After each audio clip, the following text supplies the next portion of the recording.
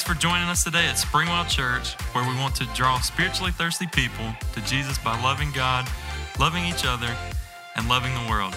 We hope that today's message builds you up, gives you a little insight, and helps you find a brand new perspective. You can find us in Taylor, South Carolina, and online at springwell.org. That's springwell.org. Now let's jump into the message. So if you're a follower of Jesus, if you are a follower of Jesus, anytime God gives you a burden, and when He gives you a burden, remember it's not about you. The burden that He gives you is always going to be for somebody else, another person, another people group. In other words, God wants you to join Him. He wants you to partner with Him, and He's going to provide everything that you need.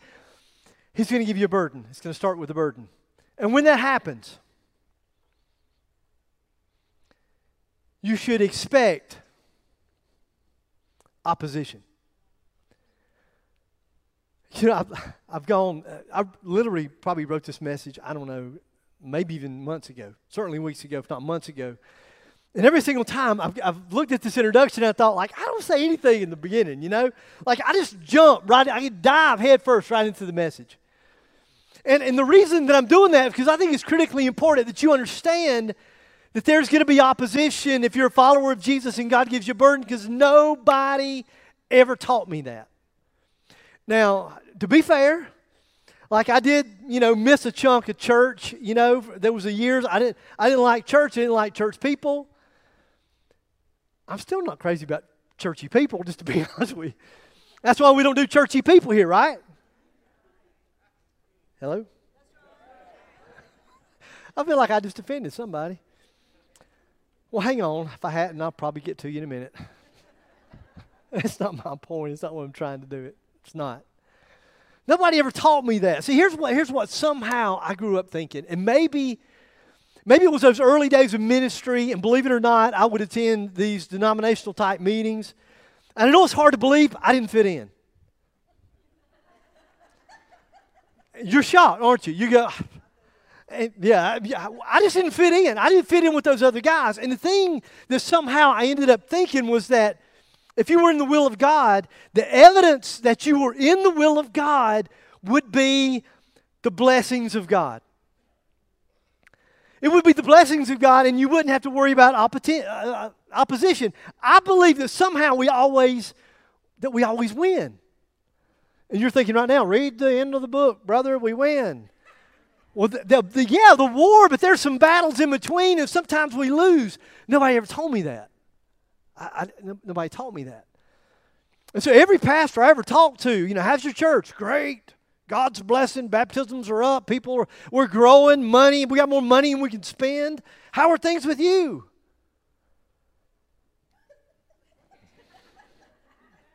Well, you don't want to know what I said. Because I was way too honest in those situations, and maybe that's why I didn't fit in with those guys. So for me as a pastor, the blessing of God always meant growth. And when I say growth, don't misunderstand that.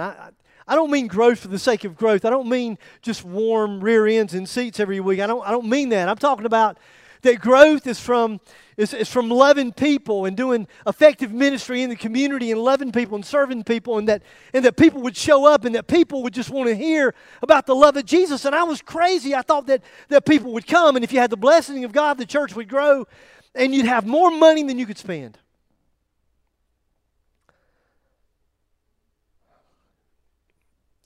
And so when I stood face to face with opposition, I thought it must be my fault. It had to be my fault. Because all those other guys are doing awesome. It must be my fault. It must be that sin that caused me to experience what appeared to me to be the curse of God rather than the blessings of God. And so honestly, as honest as I know how to be with you, I thought, well, where's the hope?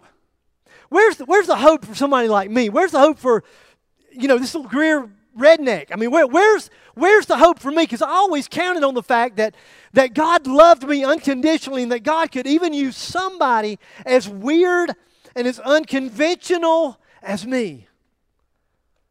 And I thought, if He can't, then where's the hope?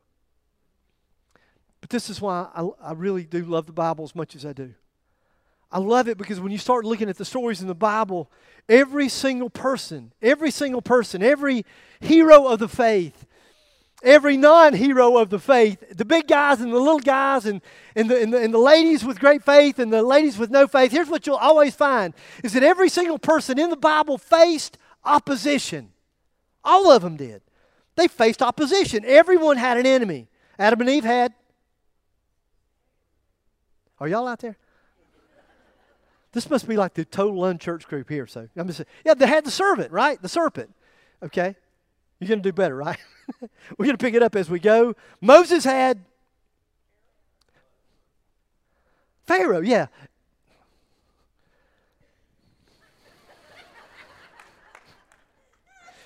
David had, give yourselves a hand. Job had,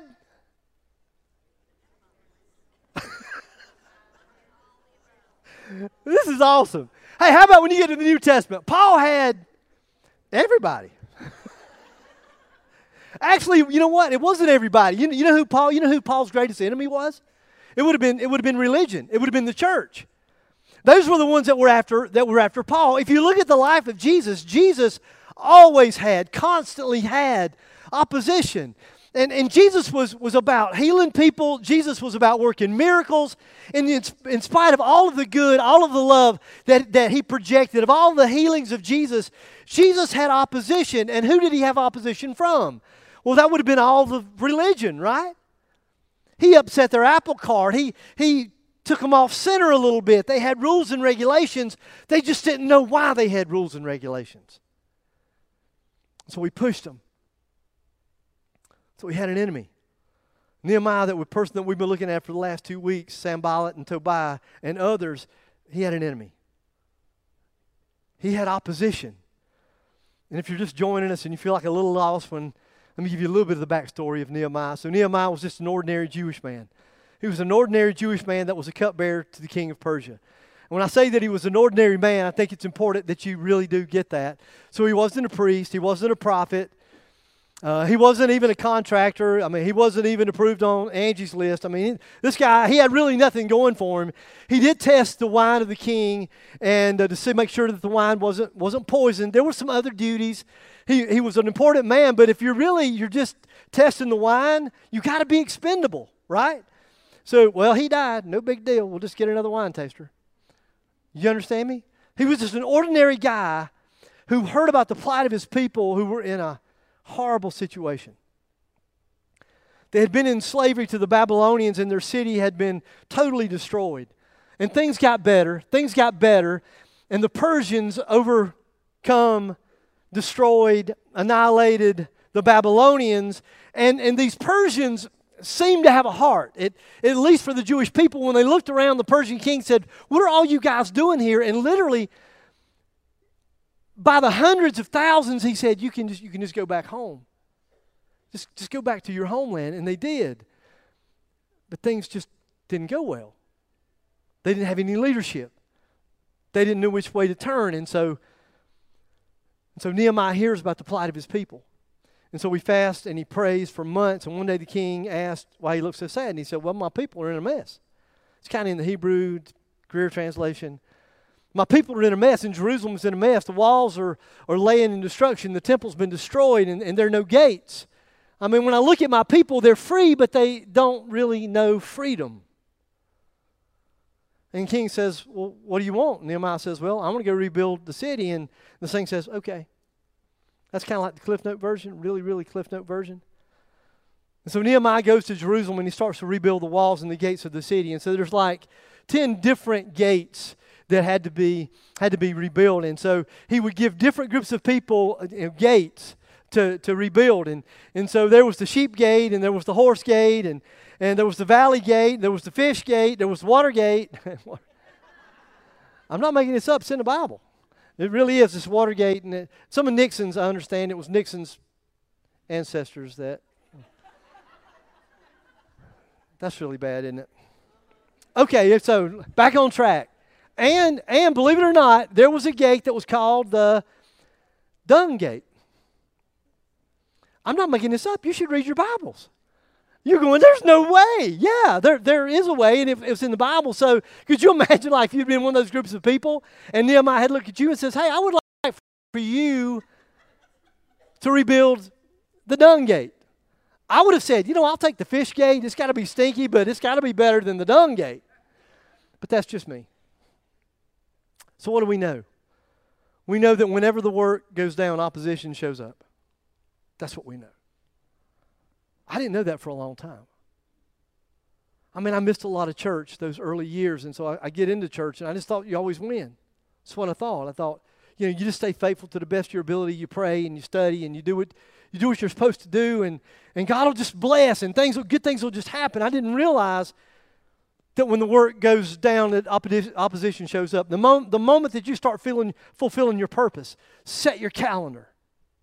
That spiritual opposition is going to show up. It's going to happen. I promise it's going to happen. Nehemiah chapter 4 says it like this. When Sanballat heard that they were rebuilding the wall, he became angry and was greatly incensed. He ridiculed the Jews, and in the presence of his associates and the army of Samaria, he said, What in the world do these feeble Jews think that they're doing? That word feeble, it's an interesting Hebrew word. It literally means this. It means like a dead flower. And so he had reason to say that. He says, so for like 70 plus years, you guys have been completely dead. The Babylonians came in. You got a little too big for your britches. Like at one point, you were a superpower. You really were. And the hand of your God, and everybody was in awe of you. But then the Babylonians came in and completely annihilated you, and they took you out. And now you literally think that you're going to be able to do what? You're not even masons, for Pete's sake. You don't know anything about construction. You're crazy. Then he says, will they restore their wall? This next phrase, I think it's bigger than you think. He says, are they going to offer sacrifices? And I did a lot of studying to try to dig and figure out what this meant. And it seems like to me that what he's saying is this, you know what? There was a time when you were alive, and now you're dead, and you know what? Your God is dead. Like your God has been asleep for a very long time, and he's not been active. So really, so what are you going to do now? Like you're going to go back and worship this God who's done nothing for you? Will they offer sacrifices? Will they finish in a day? Can they bring the stones back to life from those heaps of rubble, burned as they are? And so his point is absolutely not. Not these feeble, dead Jews, and not their feeble God. No. Then Tobiah the Ammonite joins the berating party, and he says, Tobiah the Ammonite, who was at his side, said, what they're building, even a fox. Can you understand? You guys have no idea. You don't know what you're doing. You know so little about how to build a wall. You know so little about how to build a gate that, you know what? A little fox could climb up on your wall and that wall would collapse. Because you're just a dead people with a dead God. And unfortunately, what was true for Nehemiah is also true for us. Nobody taught me that. Now, I missed a chunk of years going to church. Maybe they taught it and I didn't go that day or that month or that year. Maybe in the last few weeks it's because of a burden. Maybe a few weeks ago when we started with Nehemiah 1, you know what? And maybe you said, wow, you know what? That sounds like me. There was a time, and maybe you didn't know what to call it. You didn't know what God was doing. God began to stir in your heart, and then you said, you know what? It's a burden. God has given me a burden, and he's not just giving me a burden, he's given me a burden for a purpose. And then all of a sudden you started to face opposition, and you didn't see it coming.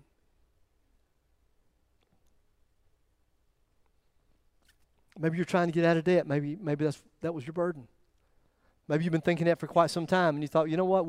I'm sick of this mess. I'm absolutely sick of this mess. We really are enslaved to the lender. And I'm tired of being enslaved to the limit. It's time to be debt free. And you know what?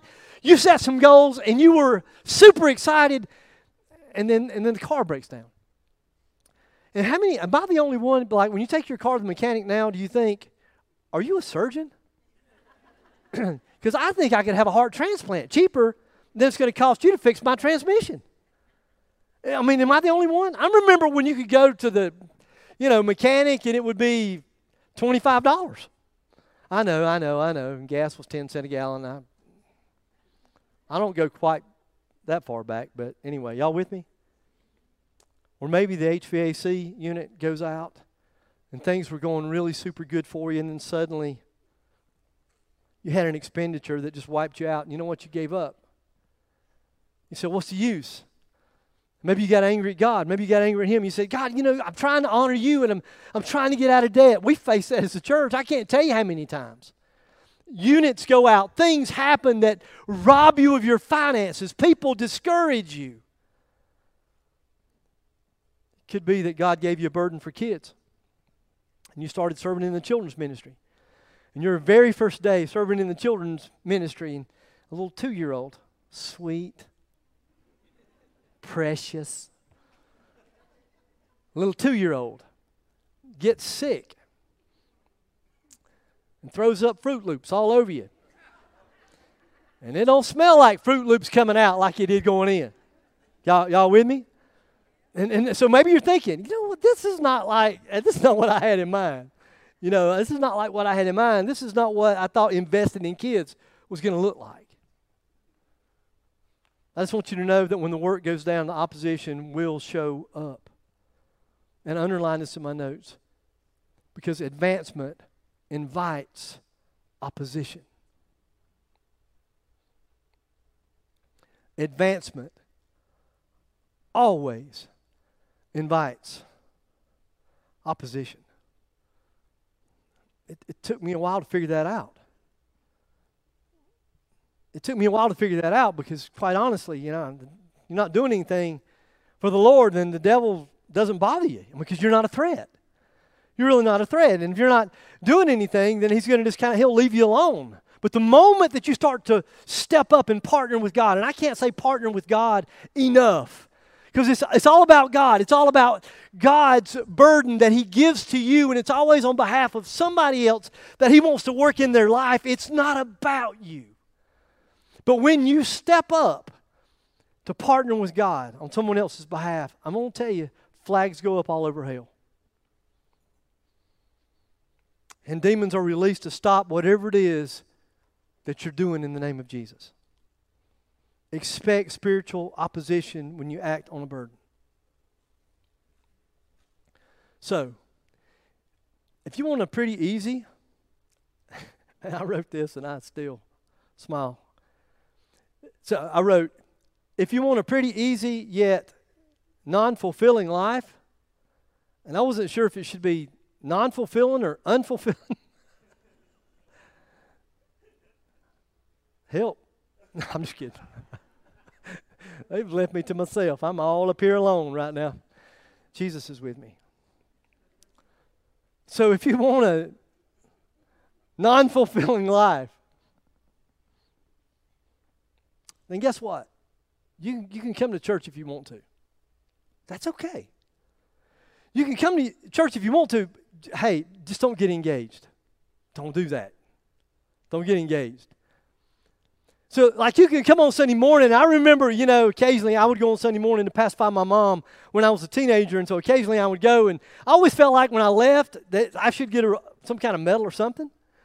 Any of you feel that way? Don't you raise your hand. But, I always felt like, man, I suffered through the service. I deserve something. Maybe I should get one of them little baskets or plates or something, And I feel like maybe I'd won some kind of brownie points with God. But I didn't engage. I just showed up on occasion. It wasn't often, but occasionally I would go and I would think that God owed me something.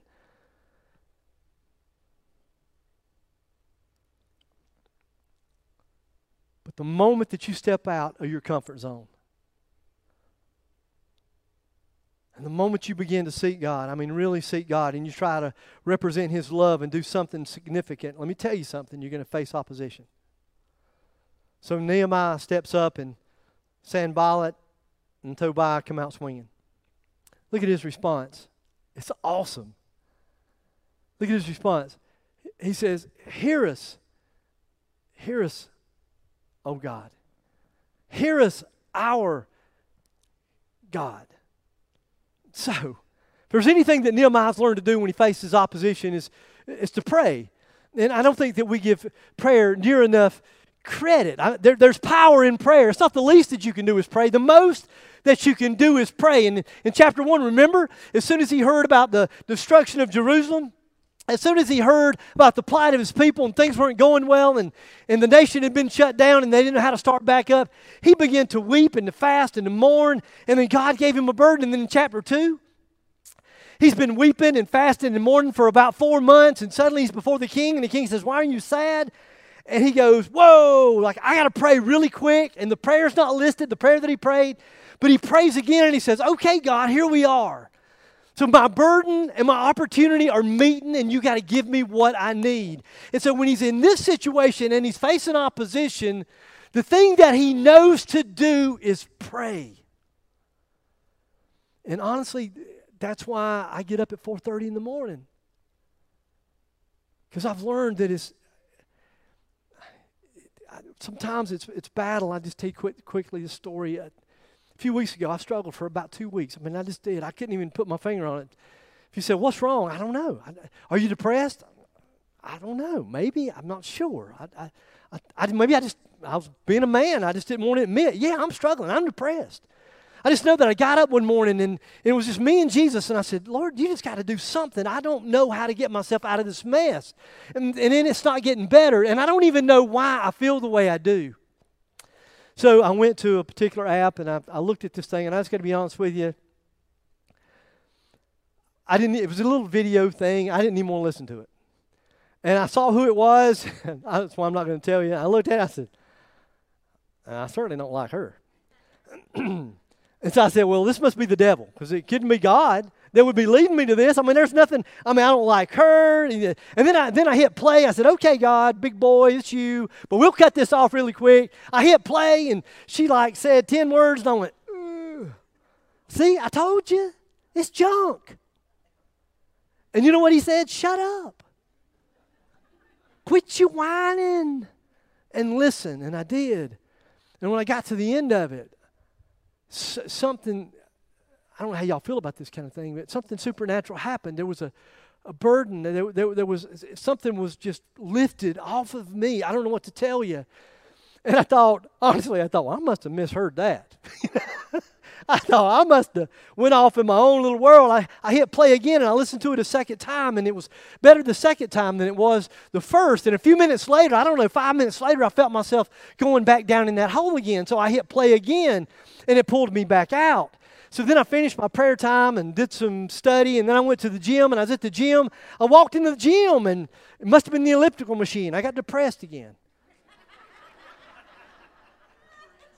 I'm just saying, Tracy, it's your fault. I don't know. She's one of the trainers that goes. Anyways, you know what I did? I said, well, forget you, devil. And so I pulled up that app, and I hit play again, and I listened to it. And then I listened to it again. I probably listened to it a half a dozen times or more that day. I'm telling you, there's power in prayer. Are you with me? Okay, that's not even in my notes. He says, hear us, our God, for we are despised. Turn their insults back on their heads and give them over as plunder in the land of captivity. I like that, don't you? Come on. You got any fighters in the house? Anybody? Little vengeance is mine, saith the Lord. That's what I'm talking about. He said, don't cover up their guilt or blot out those sins from your sight. Don't do it. Squash them like a grape. For they have thrown insults in the face of the builders. Bottom line, here's what I want you to see here. He didn't respond to them. He didn't respond to them. He just goes to God in prayer. He didn't respond to them. You know what? He recognized, he said, you know what? You're just a face, but the enemy is far beyond Sanballat and Tobiah. And listen, here's what I know. Satan sent you here, and rather than to look in your eyes and do battle with you, I'm gonna go to God in prayer. That's what I'm going to do. And that's exactly what he did. So we rebuilt the wall till all of it reached half its height, for the people worked. They worked with all their heart.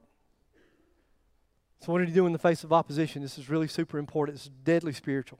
So he prayed, and then what did he do? He went back to work. Hello. For some reason, I don't see like the awesome. He sought the heart of God. He talked to God about the situation. Then he went back to work. Let me tell you there's a lot of reasons I love the book of Nehemiah. There's a lot of things I love about Nehemiah, but one of the things I really, really love about Nehemiah was that he was both spiritual and practical. So he did the spiritual thing and he prayed. And then after he prayed, he said, we got to go back to work. We got a wall we got to build. So he went back to work. There wasn't a lazy bone in his body. He had a burden, he had a calling, he had a purpose, and he said, we are going to rebuild the wall and the dung gate. So he prayed as if everything depended on God, and he worked as though everything depended on him. There's some people that you need to be a little less practical. You got the logical thing down. You got the planning and the scheming and the organizing. You got that down. What you need is to pray more. And maybe it's to set a time early in the morning. I'm the only crazy person up, at 4:30 in the morning. You probably don't want to do that, but maybe it's in the afternoon. Maybe it's at lunch. It doesn't matter when, but maybe what you need to do is you need to set a time to pray and to hang out with God. And some of you need to be less spiritual, and you just need to get your hiney back in gear and go to work. I said that the most spiritual way I knew how. Then he says this, meanwhile the people in Judah said, the strength of the laborers is given out. Whew. Man, this work is hard. And there's so much rubble that we can't rebuild the wall. So last week we saw the momentum of a burden, and now we're looking at in the very face of discouragement. And discouragement, listen, please hear me, because I wasn't raised to think this either. If you were a pastor and you talked about being discouraged, you were not spiritual. Then you weren't a man of faith. And how can you lead a congregation? How can you lead a group of people if you're not a man of faith? And what I've learned is that, yes, you can be discouraged. Have you read the Bible? Poor old Jeremiah needed to be on Prozac or something. He was a basket case most of the time. I probably shouldn't have said that. Anyway. We'll see a little bit of progress, and then we'll see a little bit of opposition. That's a lie. We see a little bit of progress, and we see a lot of opposition, don't we? And then he says this, he saw also our enemies said, before they know it or see us, we'll be right there among them, and we'll kill them, and we'll put an end to the work. Then the Jews who lived near them came and told us 10 times over, wherever you turn. Listen, we're surrounded. Look at that verse. Look at that verse. He said, look, we're surrounded. And no matter if we turn to the right, they're there. If we turn to the left, they're there. If we look in front of us, they're there. If we look behind us, they're there. They're here to take us out. And they're stronger than we are. They said we were feeble. Now as people are starting to doubt, and they're doubting their own ability to get the job done. I don't know about you, but the greatest opposition I face is inside my own head. Always has been. I'm not a quitter. I haven't quit many things in my life. My dad believed that once a task is begun, never leave it till it's done. Be thy labor great or small, do it well or not at all. My dad believed that you went to a job, you did a great job, you worked until you were finished. You with me? I've never quit at anything, but I've wanted to. And I struggle with the insecurities inside of my own head. I've had voices that say, who are you kidding? You can't possibly think that God's going to use you and bless you. Look at you. Get up there on Sunday morning and you still got your own struggles. Who do you think you are? You just made all this stuff up in your head. God didn't speak to you. This burden didn't come from God. Somehow you just made all this stuff all up in your own head, all by yourself. This wasn't a word from God. I can't tell you the number of times I've been told in my own head that I'm a loser as a leader. Who are you? You can't lead people. Why are you trying to be? You don't have those skills. You don't have that ability. You're not a motivator. You don't have enough charisma. You're not smart enough. You don't plan well enough. You're not organized enough. I can't tell you the number of times in my head I've heard the message, you're not good enough. You're dead. That's why 4:30 is so important to me. That's why I try to protect it with everything in me. And it's not hard to protect 4:30. It ain't like people are crowding, "Hey, can we get together at 4:30? That's why I protect that time. That's why I go to bed early. I want to make sure that I get up early. I want to keep my eyes focused on Jesus, who is the author and the perfecter of my faith. That's why I have to make sure that I don't turn to the right or the left, and that's a reference to Joshua 1 that meant so much to me in a time when I could easily have been taken off course because I looked to the right or I looked to the left and I got distracted. Nehemiah says this, he said, after I looked things over, I stood up and said to the nobles and the officials and the rest of the people, this is awesome. He says, don't be afraid. Now look at this next. He says, remember the Lord. That's bigger than you think. He says, remember the Lord who is great and awesome. I can tend to forget how great and awesome God is in the midst of my junk. I tend to forget all that God has done for us in the past as a church when we have these financial struggles that we've gone through. And I forgot that when we first started, we needed $10,000 to buy a board and some speakers, a couple of speakers, and God was a $10,000 God. Then I remember when we needed $100,000, and God provided that. And then I remember we wanted to be on this property, and we didn't have enough money, and we prayed, and we begged, and we pleaded. And somebody on a commitment card, it looked like a child's writing. No, I'm not kidding. Committed $300,000. And the guy that was helping us through the campaign said, you can't accept that. That's a child that wrote that.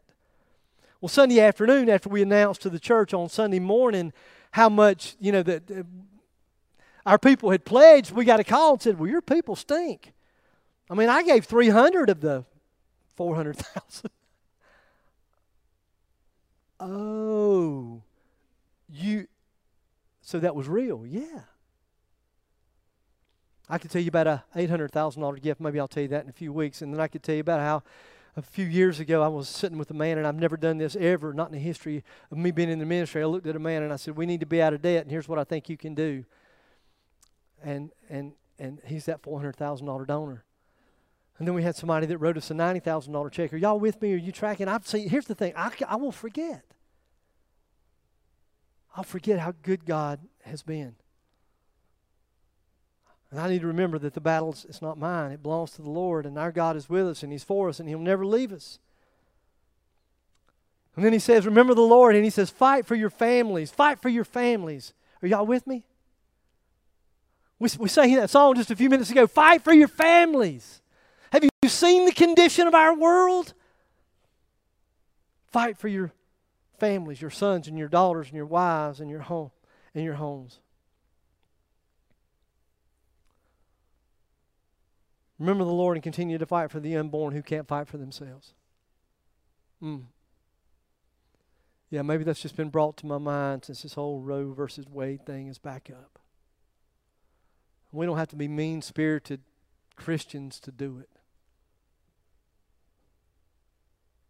Keep on fighting for the broken that need healing and grace and hope. That's what we're here for. That's the call of this church. Is to love the broken. And when they walk through the doors, those that feel like they have no dignity, is for us to treat them in a way to say, welcome home. We're glad you are here. With all of your junk, with all of your baggage, we're glad that you're here.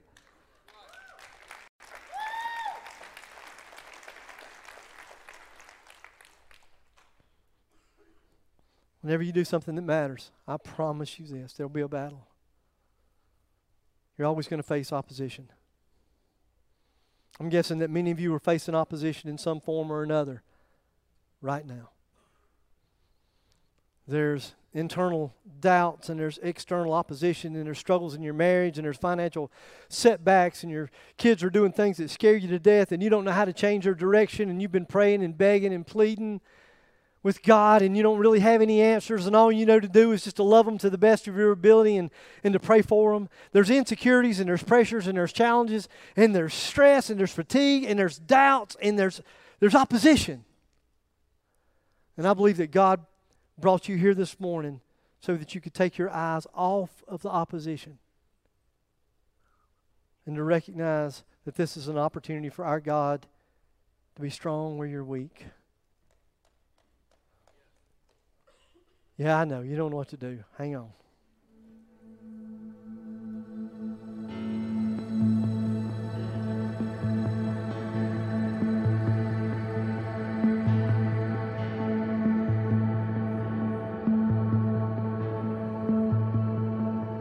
I know it's all you've got to be strong.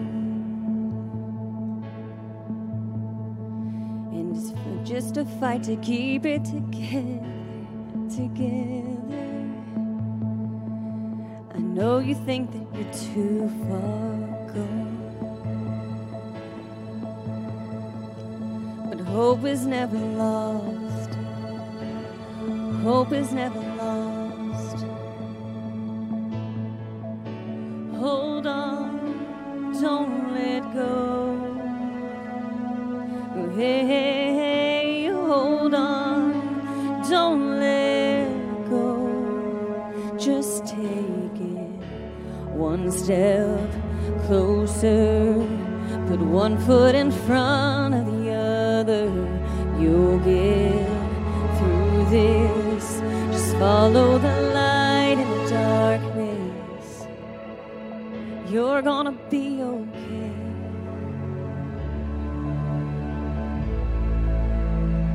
I know your heart is heavy from those nights, but just remember that you are a fighter, a fighter. You know that no one but tomorrow holds, and you're stronger than you know.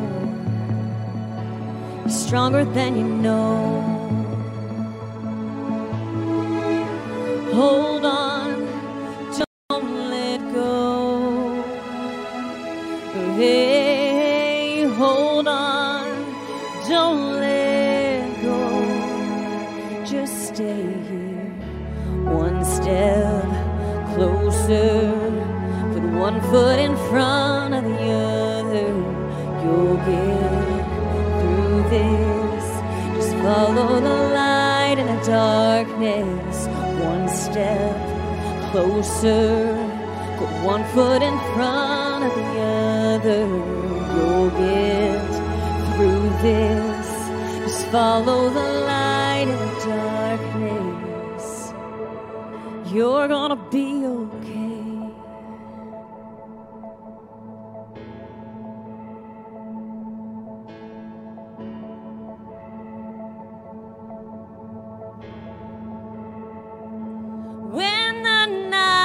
Closing in, don't give up and don't give in. This won't last, it's not the end. It's not the end, you're gonna be okay. When the night is closing in, don't give up and don't give in. This won't last, it's not the end. It's not the end, you're gonna be okay.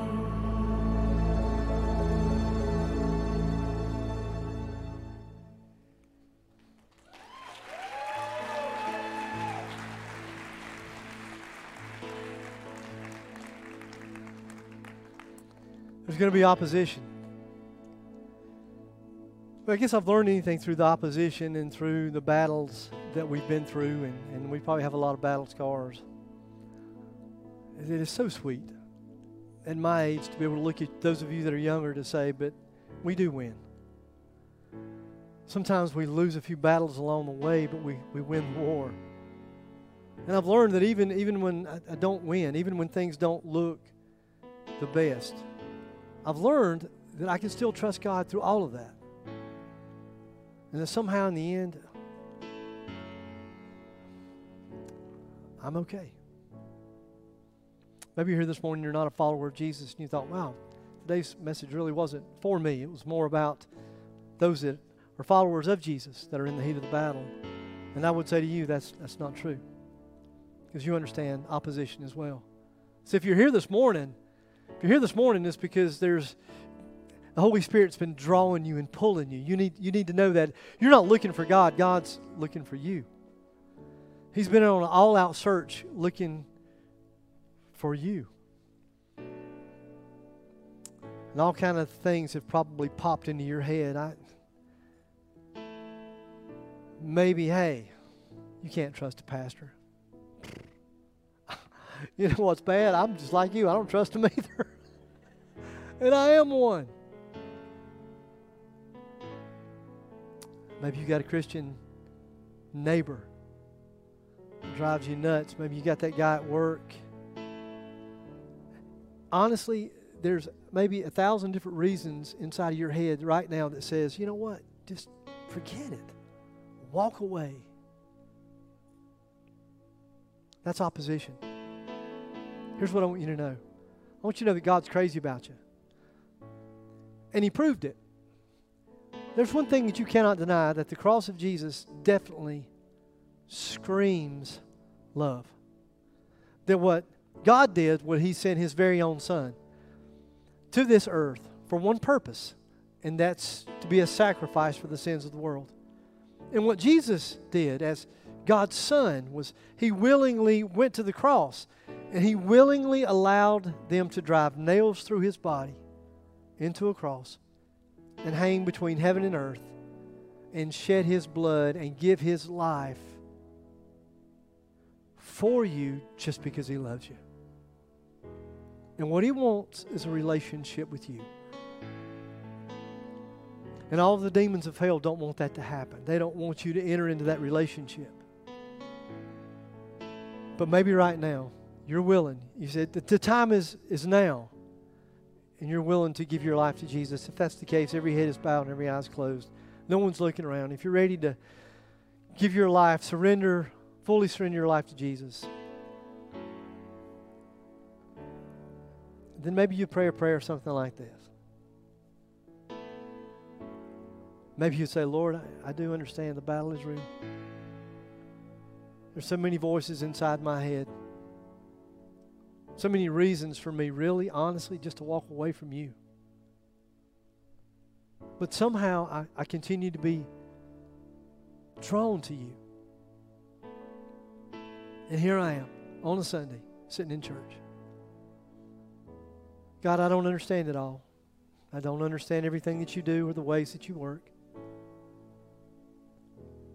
But this morning I humbly confess that I know I need you. So I'm asking you to forgive me of my sin. I'm asking you to be my Savior.